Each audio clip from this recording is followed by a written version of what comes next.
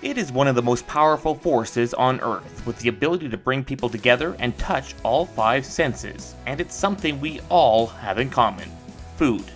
This is Rural Roots Canada, and I'm Craig Lester. My recent Nuffield International Ag Studies took me through Hoi An in northern Vietnam. This is where I stumbled into Oodles of Noodles, a place where tourists can learn to make rice noodles.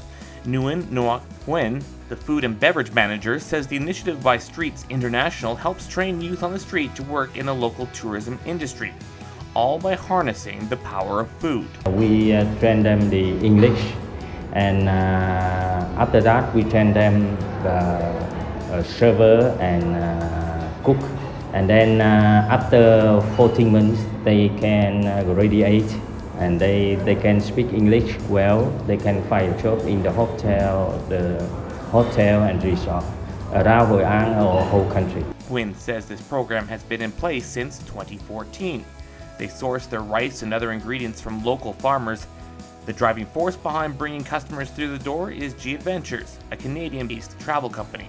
With the sponsor by the company, that is G Adventure company, they send the guests to Hoi An. And we do the cooking a lot with all the guests, and then that is they most the time here they will speak English with the guests, okay. And after they graduate, they will go to the resort and restaurant. They will become the server there, the chef over there. The program has trained 250 people and has benefited over 500 people in the community. Nguyen says all the interaction not only grows their cooking and hospitality skills, but also helps them build on their English. Oodles of Noodles cooking class here, that is a very useful program for them. This and more can be found at ruralrootscanada.com, home to the podcast farm. Don't forget to follow us on LinkedIn, Instagram, Facebook, Twitter, and TikTok. For Rural Roots Canada, I'm Craig Lester.